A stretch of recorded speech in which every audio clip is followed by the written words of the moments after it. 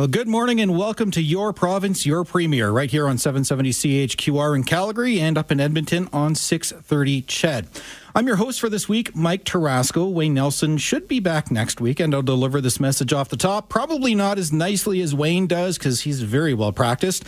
But here we go. This is, of course, your opportunity to talk directly to still Premier Jason Kenney, to ask him questions about what the government's up to, or maybe what the government isn't doing that you would like them to do. And of course, the big topic this week likely to be Kenney's ongoing leadership of the party, what happened over this past week with the leadership vote, etc. Now, you can reach us in Calgary by phone or text at 403-974-8255 or in Edmonton at 780-496-0063. We also do have a toll-free number, 1-800-563-7770. And of course, you can also text us at those numbers as well. Now, a reminder, this show is all about providing you access to the Premier. Our callers are not preset. We have no boundaries around which subjects we discuss, and ultimately, we decide which callers go to air, not the government. We now welcome to the show Premier Jason Kenney. Mr. Kenney, welcome. Good morning. Great to be back. Yeah, it's good to have you here. We weren't sure this was going to happen, and I don't think anybody would blame you if you said, you know what, let's take the weekend off. So thanks for doing this. No, I'm still doing my job and got to answer for the government, so that's why I'm here. Mm-hmm. Well, no shortage of excitement this week for you, sir. Let's start with Wednesday when the leadership review vote was announced. I think many of us, whether we're members of the public or the media, we can often forget there is a person behind the politician. What was Wednesday like for Jason Kenney, the person? Well, it was a pretty regular day for me until I got ready for the announcement of results of the leadership review vote. When I was given the number by the party president on the phone just about, half an hour before I went on stage, I was admittedly surprised because the number did not kind of correspond to what I've been hearing all around the province. And so I'll have to tell you, the first thought that went through my mind was a little bit of relief. I've been in elected life for 25 years, and it was never my expectation to be in this job for a long time. I spent the better part of 3 years trying to get the Free Enterprise Party united so we could ensure there wasn't a vote split in the last election. Had a lot of policy ambition that we've already achieved, and so when I leave as Premier, I will leave with my head held high with what we've done together as a team. As I've said before, if the members didn't want me to stay on or wanted to clear the air with the leadership election, I would totally respect that, as I've always respected the democratic process, and I would salute happily and thank people for the privilege of having had the best job in the country. Now, you had been saying right up, I believe, until the results were shown that you would stay on if you had 50% plus one, because that's all that's needed according to the bylaws of the party. Ultimately, though, you did decide to step down, even though you got 51.4% of the vote. So why that decision? Well, I actually didn't say I would stay on regardless of the number. I just repeated that the simple fact that the legal threshold in the UCP Constitution for a leadership review is 50% plus one, and that is a majority in a democracy, that in a leadership election, that's the threshold. In a nomination, that's the threshold, because I don't think it's useful to get into a numbers game where people start batting around some a magic number. None exists. When you're in a position like me, you have to make a judgment call. It's just that simple. And, it was clear to me that I legally could have carried on with the support of the majority of people who voted, but that would likely invite yet more distraction and division.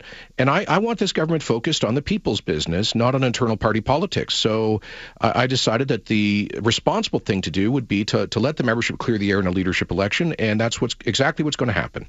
Okay.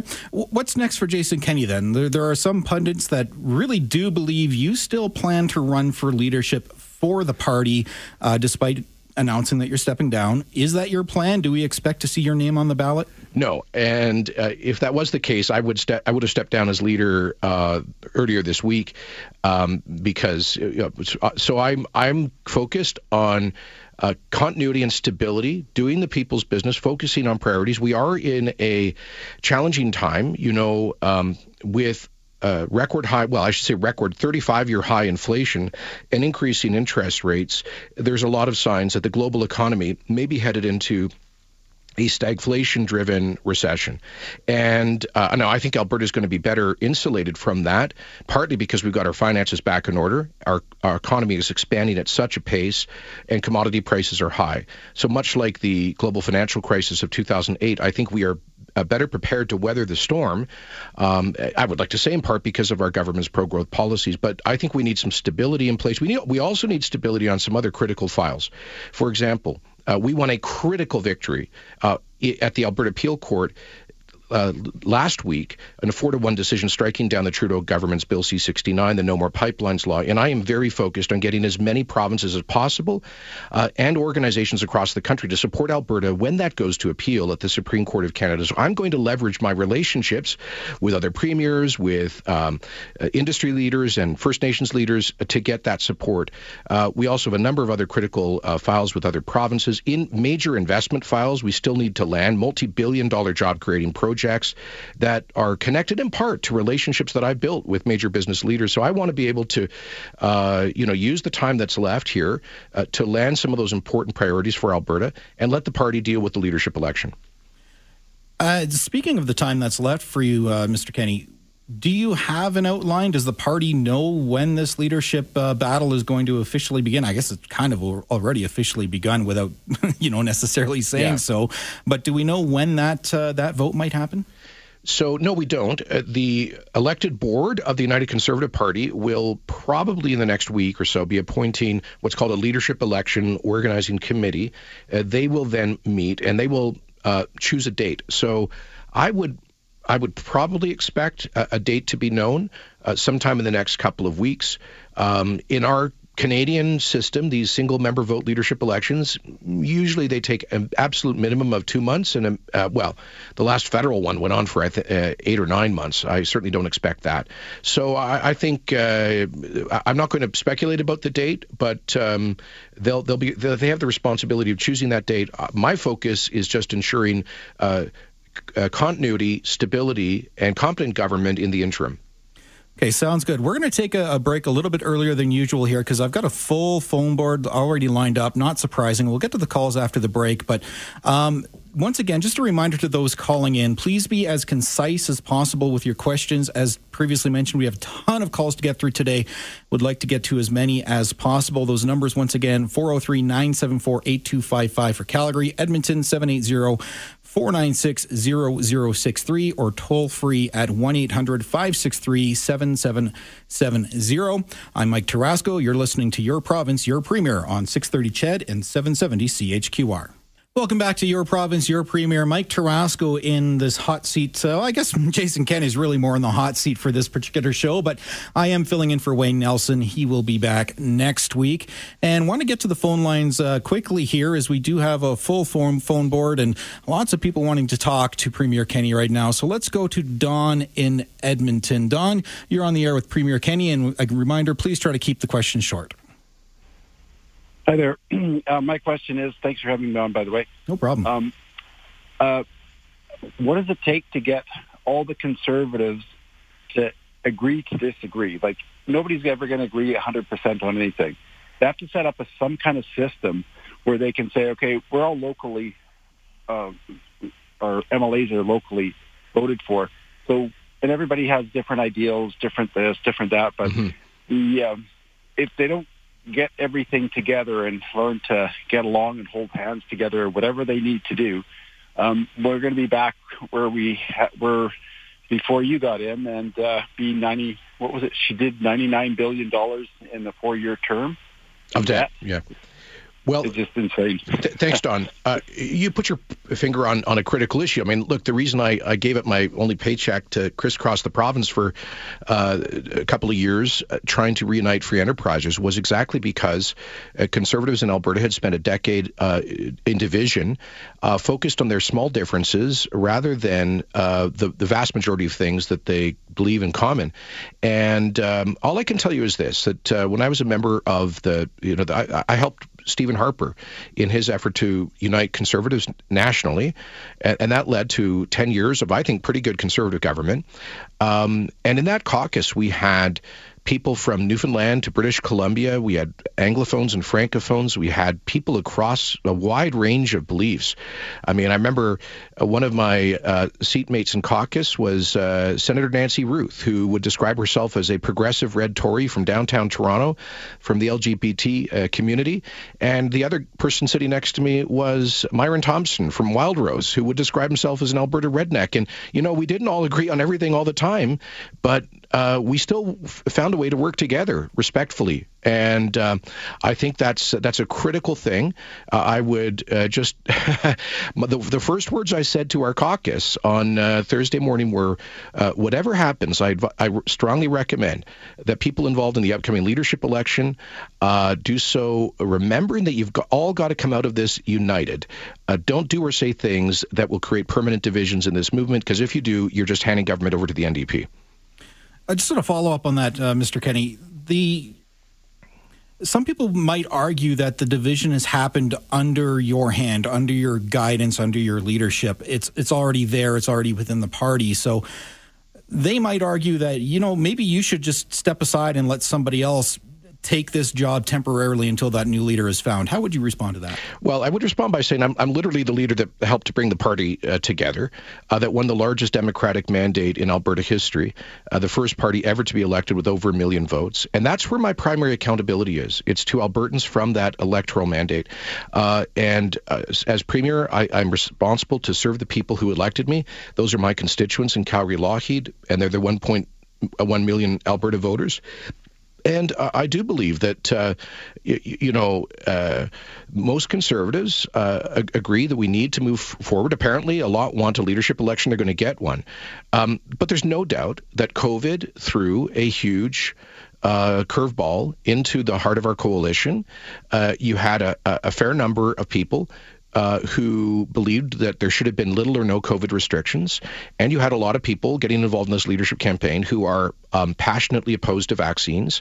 I don't believe that those are widely held mainstream convictions in Alberta. And I've got to govern according to my assessment of what is the broad public interest here. All right. Let's go to Graydon in Sturgeon County. Graydon, you're on with Premier Kenney. Hey, Premier Kenney, how are you doing? Good, thanks, Graydon. Hey. I want to thank you very much for your service, and you did a really good job. Too bad you're going to be shutting her down. Well, at least I get a life now, eh? At least I get might get the odd weekend off. I got to tell you, when they gave me the number, honestly, I was a little selfish. The first thing I thought is, wow, I can do some things, some personal things I've had on hold for many years. Yeah, you know what? It's too bad you didn't get the pipeline, though, bud. Well, we did get one, which is Enbridge Line 3, and that's plus 380,000 barrels a day.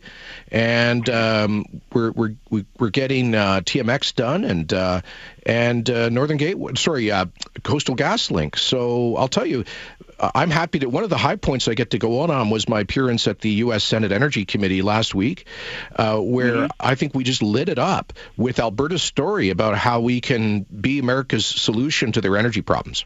Okay, Graydon, do you have a question for the Premier?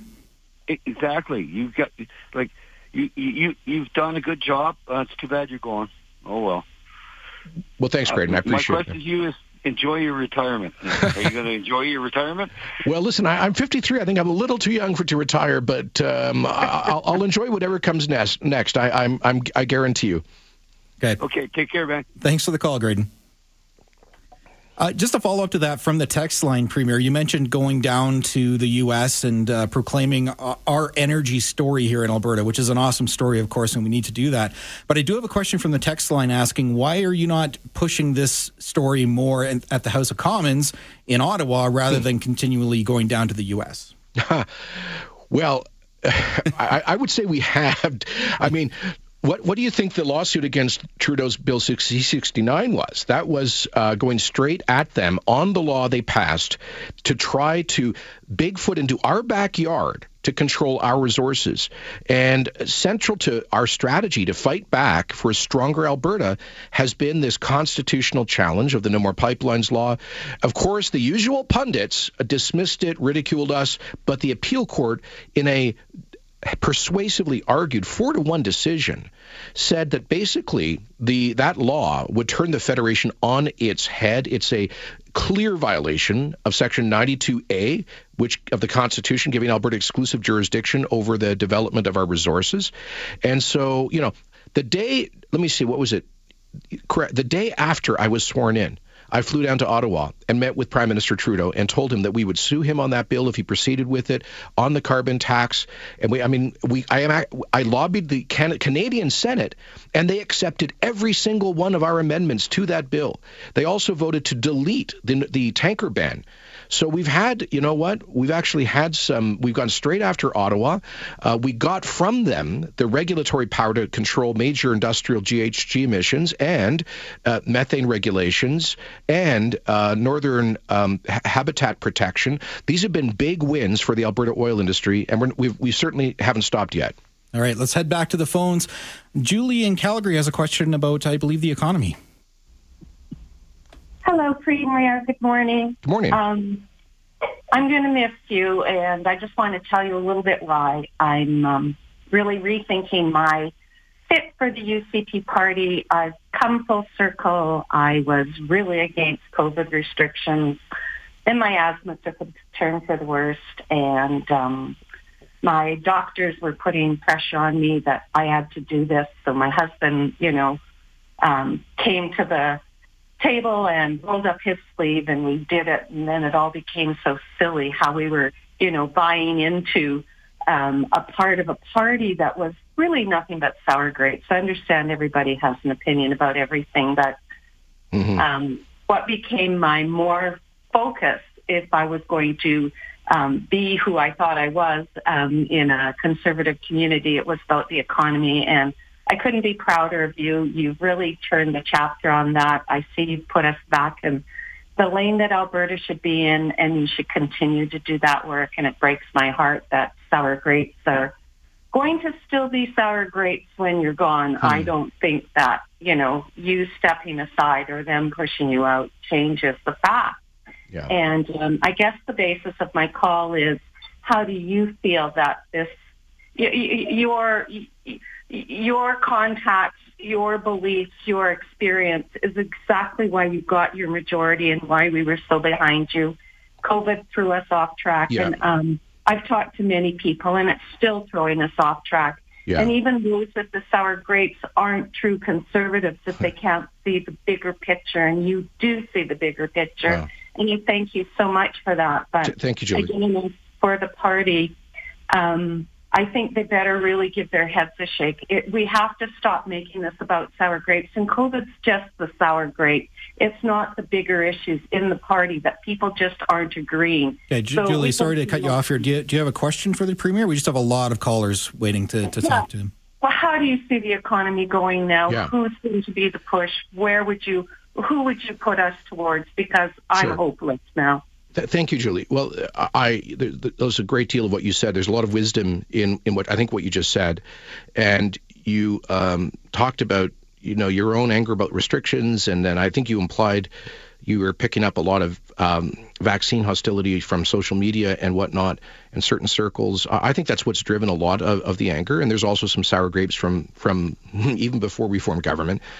But that is what it is. And now, going forward, you're right to focus on the economy. That's what we as Conservatives have to do. It's our strongest suit. And here we are leading Canada in economic growth and in job growth. There's been about 165,000 net new jobs created in Alberta since the beginning of 2021.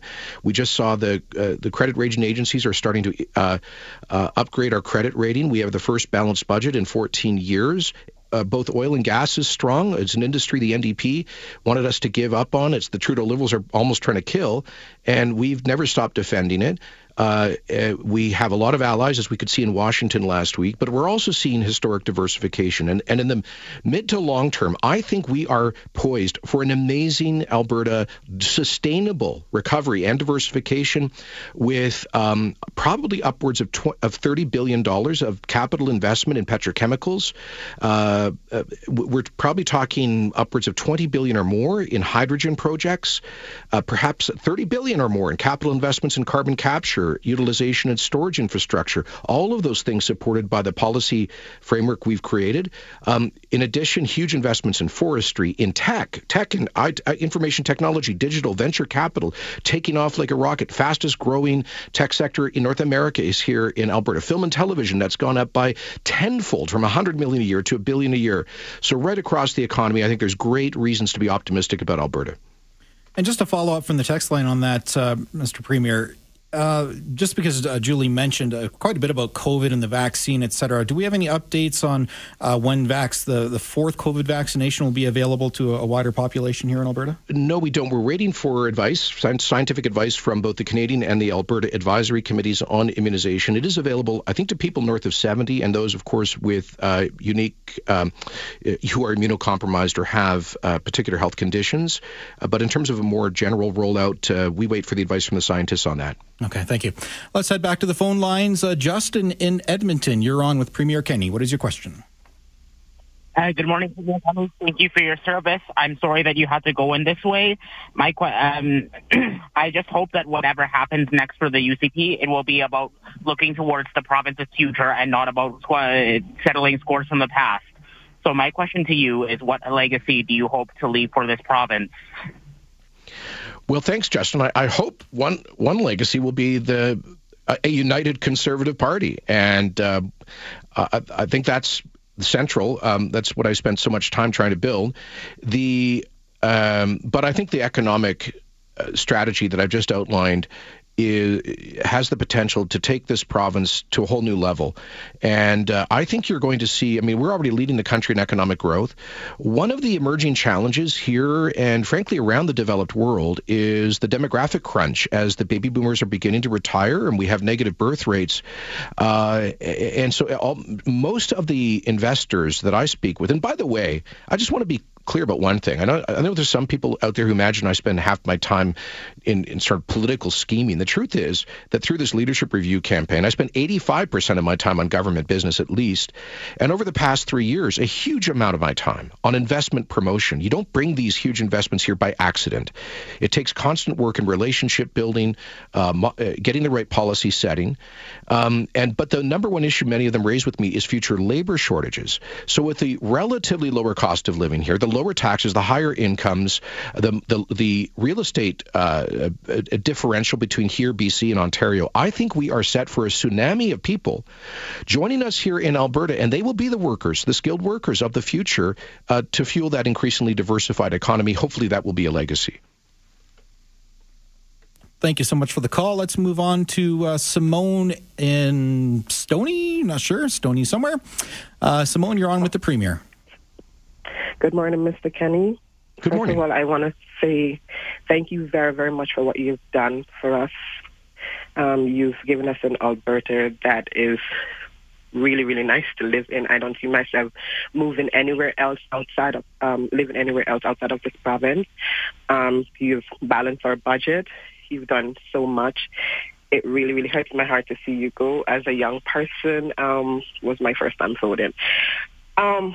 What I need to ask now is, with the position that you are currently in, how do you see yourself helping the party to unify itself and putting itself in a better position for us to take over the country once again?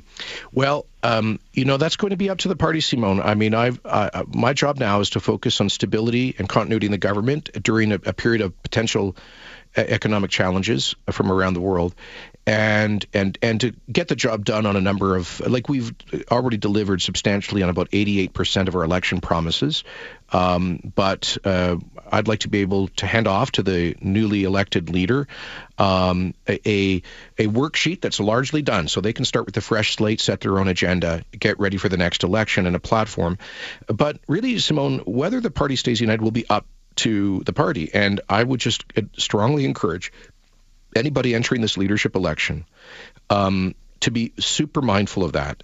Unity should never be taken for granted. I made this point that, back in 2004-5, Ralph Klein, after winning 4 majority governments, was pretty much kicked to the curb. He won, I think, 54% in a leadership review vote. And that set off a decade of division. We cycled through, I think, 4 PC premiers, and we had 2 conservative parties, and the NDP, that's how they won. And I just advise my colleagues, whoever is running, just don't let that happen again.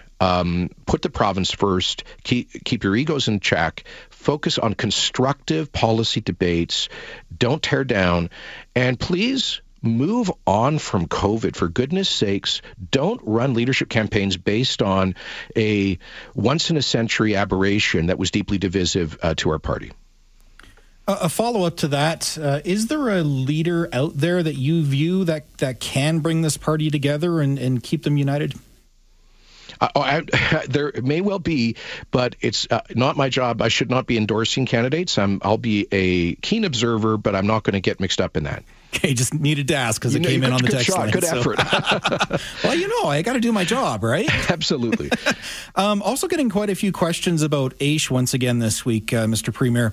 One person pointing out with the budget now being balanced, is there some more money there to give out to those people that are on AISH? Well, I always thank you for that, and let me just start by saying that one of my very first jobs when I was a teenager actually was working with a charity that provided better quality of life to the severely disabled people, like, for example, high-STEM quadriplegics and so on. And when I was, I think, 16, 17, I spent some time at some of the institutions in Edmonton that were serving those severely disabled individuals. I have great compassion for those who live with severe handicaps and disabilities.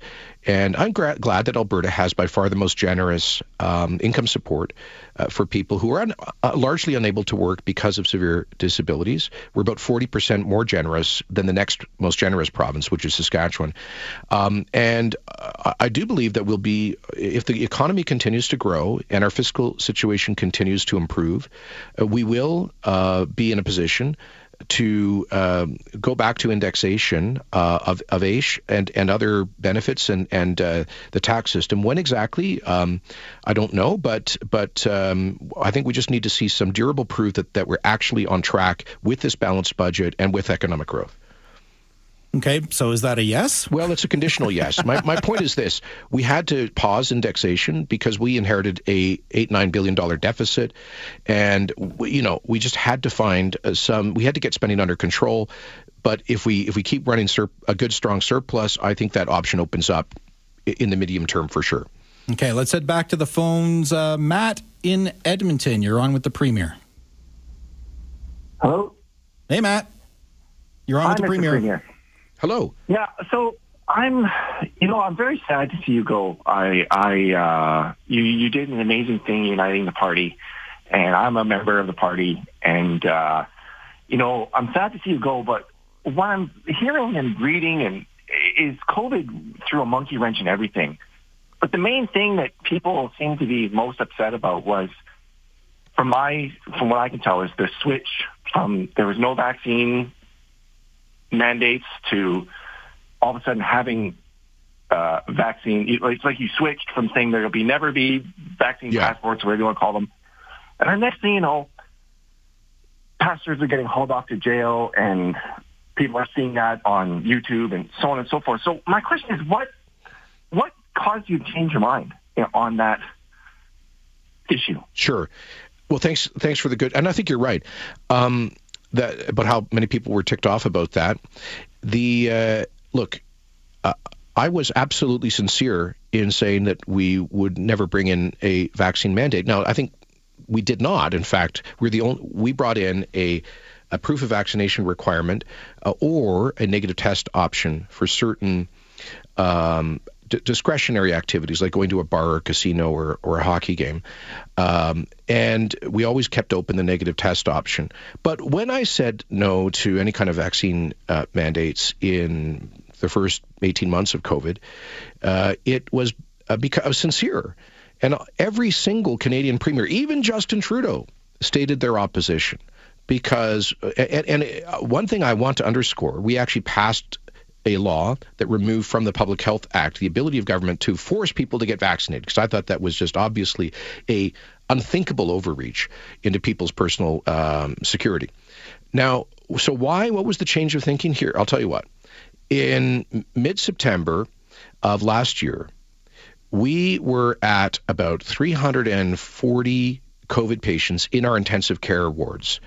Normally, we only have about 173 intensive care beds. And so we were almost 2x. We were almost 100% over our maximum baseline capacity. That was after having canceled about half the surgeries or postponed half the surgeries in the province. And we were within about 2 weeks of having to sign what's called a triage protocol authorizing AHS to pull life support off people, to deny care to others, to ask relatives to care for their loved ones because there weren't going to be enough staff, and to medevac critical care patients from Alberta to Toronto, like they had to do out of Saskatchewan.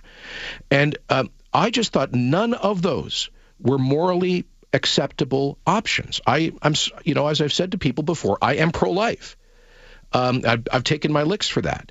But for me, the sanctity of human life, the protection of human life is a core principle. And so we had to do something to reduce transmission at that critical point in mid-September during the Delta wave. And I and my cabinet did not want to go back to widespread shutdown of businesses, because many of them never would have survived if we'd gone back, and like Quebec, like Ontario, like other provinces, if we just said all the restaurants, all the bars, all of these places are shut down indefinitely, no one can go in, shutting down the schools, hurting the mental well-being of kids that way, the gyms. So instead of shutting those things down, we said, okay, 90% of the people in ICUs last September were unvaccinated. And at that time, unvaccinated people, pre-Omicron, had a higher propensity to transmit and be infected. So we said we need to find a way to reduce transmission amongst those people who are more vulnerable, the unvaccinated, without shutting down businesses. And reluctantly, we came to the conclusion that the only responsible approach to avoid mass deaths and a disaster in the hospitals, while avoiding broad lockdown-style policies, was the proof of vaccination program. So I knew at the time that might be the end of my political career. But I did it with a clear conscience, and I would do it again. Just to follow up to that, Mr. Kenney, across the country, we did have some other conservative leaders in place through COVID that seemed to, it's not that every decision they made was popular by any means, but in Ontario, for instance, we're about to see Doug Ford likely re-elected there. Mm-hmm. Scott Moe still is quite popular in Saskatchewan, according to most polls. So is there something you feel maybe you could have done differently in order to keep the party more united as these tough decisions were being made? Well, perhaps, but I'll just say, look, God bless Alberta. We have one of the unique characteristics of our political culture is we've got a strong libertarian vibe in our political culture. And as I've always said, I love that about Alberta. I love that there are so many people who jealously guard their freedoms and are skeptical about government overreach, because I'm naturally one of them. So I think that's a fairly unique part of Alberta, our history and our identity. But also, secondly, those other leaders don't tolerate dissent in their own parties. I think there were 4, maybe 5 members of Doug Ford's PC caucus who at one point or another spoke out against government policy, for example, on COVID, and they were all summarily thrown out. I think there were 2 who did not get vaccinated. He threw them out of caucus. I have demonstrated the greatest tolerance for internal dissent because I believe in the parliamentary system. And maybe one of my mistakes has been not maintaining stronger discipline like those other leaders. Yeah, and I was actually going to follow up with that exact question. So you answered it before I was able to ask it, so that's great. Let's get to one more call before we get to the next break here. Let's go with Dan in Hannah. Dan, you're on. Good morning, Mr. Premier. Good morning, Dan. How are you today? Great. That's good. Just wanted to thank you for all your leadership and for having a good backbone and standing up for Albertans whenever you could, your best.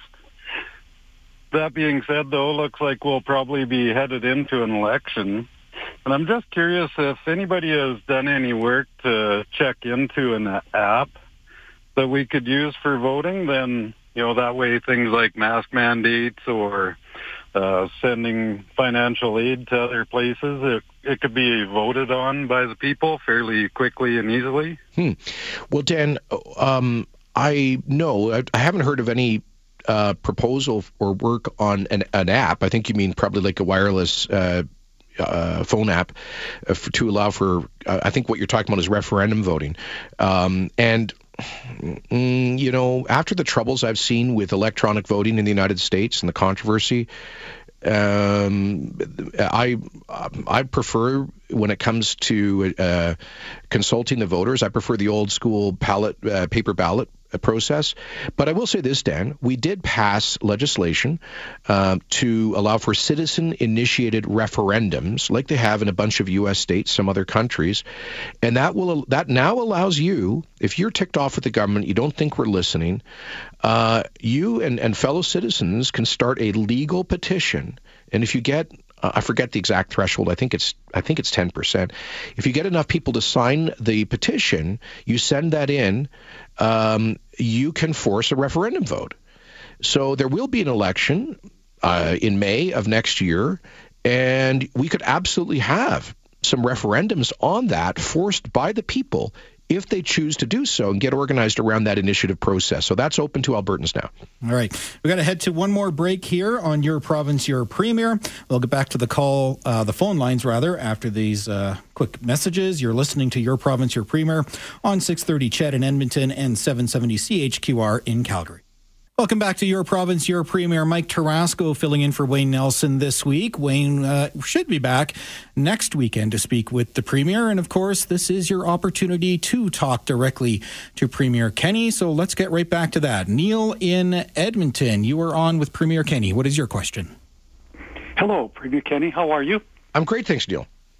Yeah, my problem is I'm a senior citizen, and I've been a conservative since day one. I've been all years, and I'll never change. My problem is our healthcare system and being a senior. I hear my friends talking about waiting lists for MRIs and CTs and knee replacements. The waiting list is horrendous. And now our doctor system, you can't make an appointment with the doctor. It's always a phone in. They phone you back. You don't go see your doctor. Mm-hmm. So to me, I just think our healthcare system's gone into it's deteriorated so badly that I think the Conservatives will lose this election if we do not do something about the healthcare system. And my question is, why don't you bring back obviously it's a money thing because, and our infamous leader, Trudeau, won't do anything about it. Obviously, he's oblivious to the fact. So we can only depend on you, the Conservative government in Alberta, to help us with our health care. So why don't you bring back those premiums? Years ago, we had them, and Klein in his drunken stupor rescinded them. But we had them. Remember, you paid according to what you earned. And that seemed to help our system a bit financially.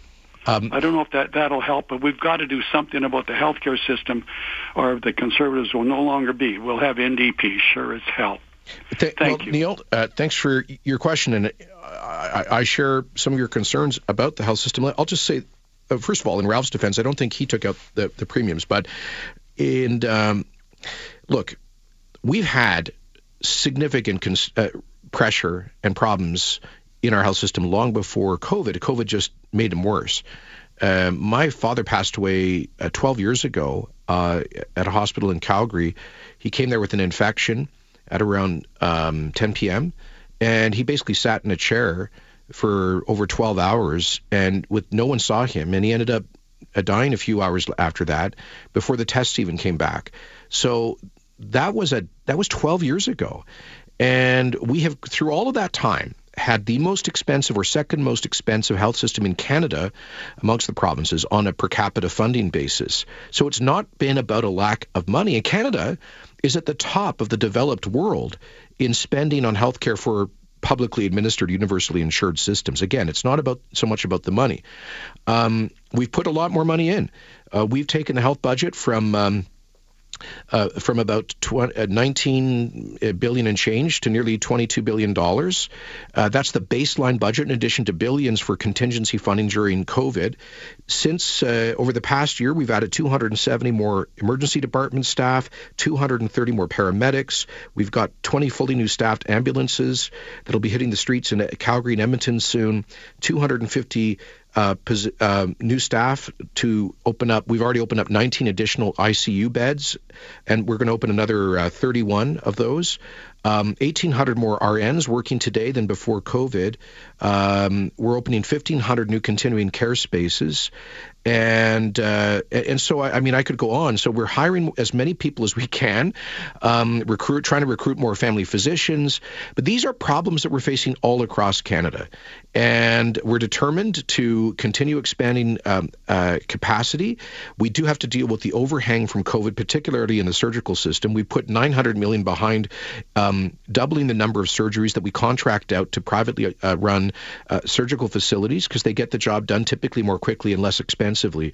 So these are some of the elements of what we are trying to do. But I agree with you. Canada demonstrated that our health system, despite our brilliant frontline professionals, was not ready for a situation like COVID right across the country. All right, we've got about 4 minutes left in the show here. Let's go to Michelle. I believe she's got a question about your future. Michelle, you're on with Premier Kenney. Hi, Premier. Good morning, sir. Good morning. I want to first thank you for your service and your leadership during this very trying and dynamic times. Mostly apolitical, and so forgive me if this question sounds super simplistic, but I was super sad to hear you say you were going to step down. Is there anything, because I know you ran one of the most inclusive governments I've ever been privy to or even seen, is there any remote possibility of that decision being, of you taking back the reins? I don't know how these things work. That's why I apologized ahead of time if it's too simplistic. But can this change, or is there any remote possibility of you not dropping the reins? Well, thank you, Michelle. I appreciate your kind words and sentiment. Michelle, I made my decision on Wednesday night, and I think that, given the context, it's peculiar to me because everywhere I go, I get expressions of support like what I heard from you. But from my perspective, it's unfortunate that all of that support did not translate into people buying memberships and voting in the party process. And so that is what it is. It is, I think in the future we're going to have to consider these things, how, you get an electoral mandate of over 1 million votes, and 16,000 people can essentially upend that. But that's the process that we have, and I have to respect it. I do respect it, and will continue to. All right. So you mentioned earlier, Premier Kenney, that you have some things on your personal agenda that you'd like to cross off once this whole process is wrapped up for you. Care to share? Well, oh boy. I mean, just turning off turning off my phone, it would be one. Getting into shape would be another. In this kind of job, I just don't find the time for exercise I really should. I might. I'm a few credits short from finishing a college degree. Oh. That might be a good thing to do. I've got half a library of unread books I want to dive into. There's a lot of friends that personal relationships that I've neglected because of the pressures of this job, and I want to do honor to those and get reconnected with friends. And so those are just some of the personal things. I speak pretty good French, and I love other languages. I'd love to I would say on the low end of fluency. I'd like to take that up to the high end of fluency. I've got some basic Spanish. I'd love to perfect that. I love, as I say, languages. So I'm going to have lots of time to do some personal things, and obviously we'll explore options about what to do professionally. Okay. And we got about 40 seconds left here. Can you give us just a quick glimpse? Do you have, I know I asked earlier if you know what the timeline is, but what are the exact next steps for the party now? So the UCP board will appoint a leadership election organizing committee, I suspect, in the next week or so, and that committee will meet. They will fairly quickly, I suspect, set a date, and then they'll outline the rules for the process for a leadership election. In the meantime, and by the way, I've made it clear to my cabinet that if any ministers intend on putting their name in the hat, they'll have to resign from cabinet. That's normal. I will not endorse a candidate. I will focus on ensuring the government does the people's business. I've met with the Lieutenant Governor yesterday just to assure her of that we'll maintain continuity and stability, and she can expect my departure when the UCP is elected a new leader. All right. Sounds good. Thank you so much for joining us once again this week. Premier Kenney, this was Your Province, Your Premier on 630 CHED and 770 CHQR.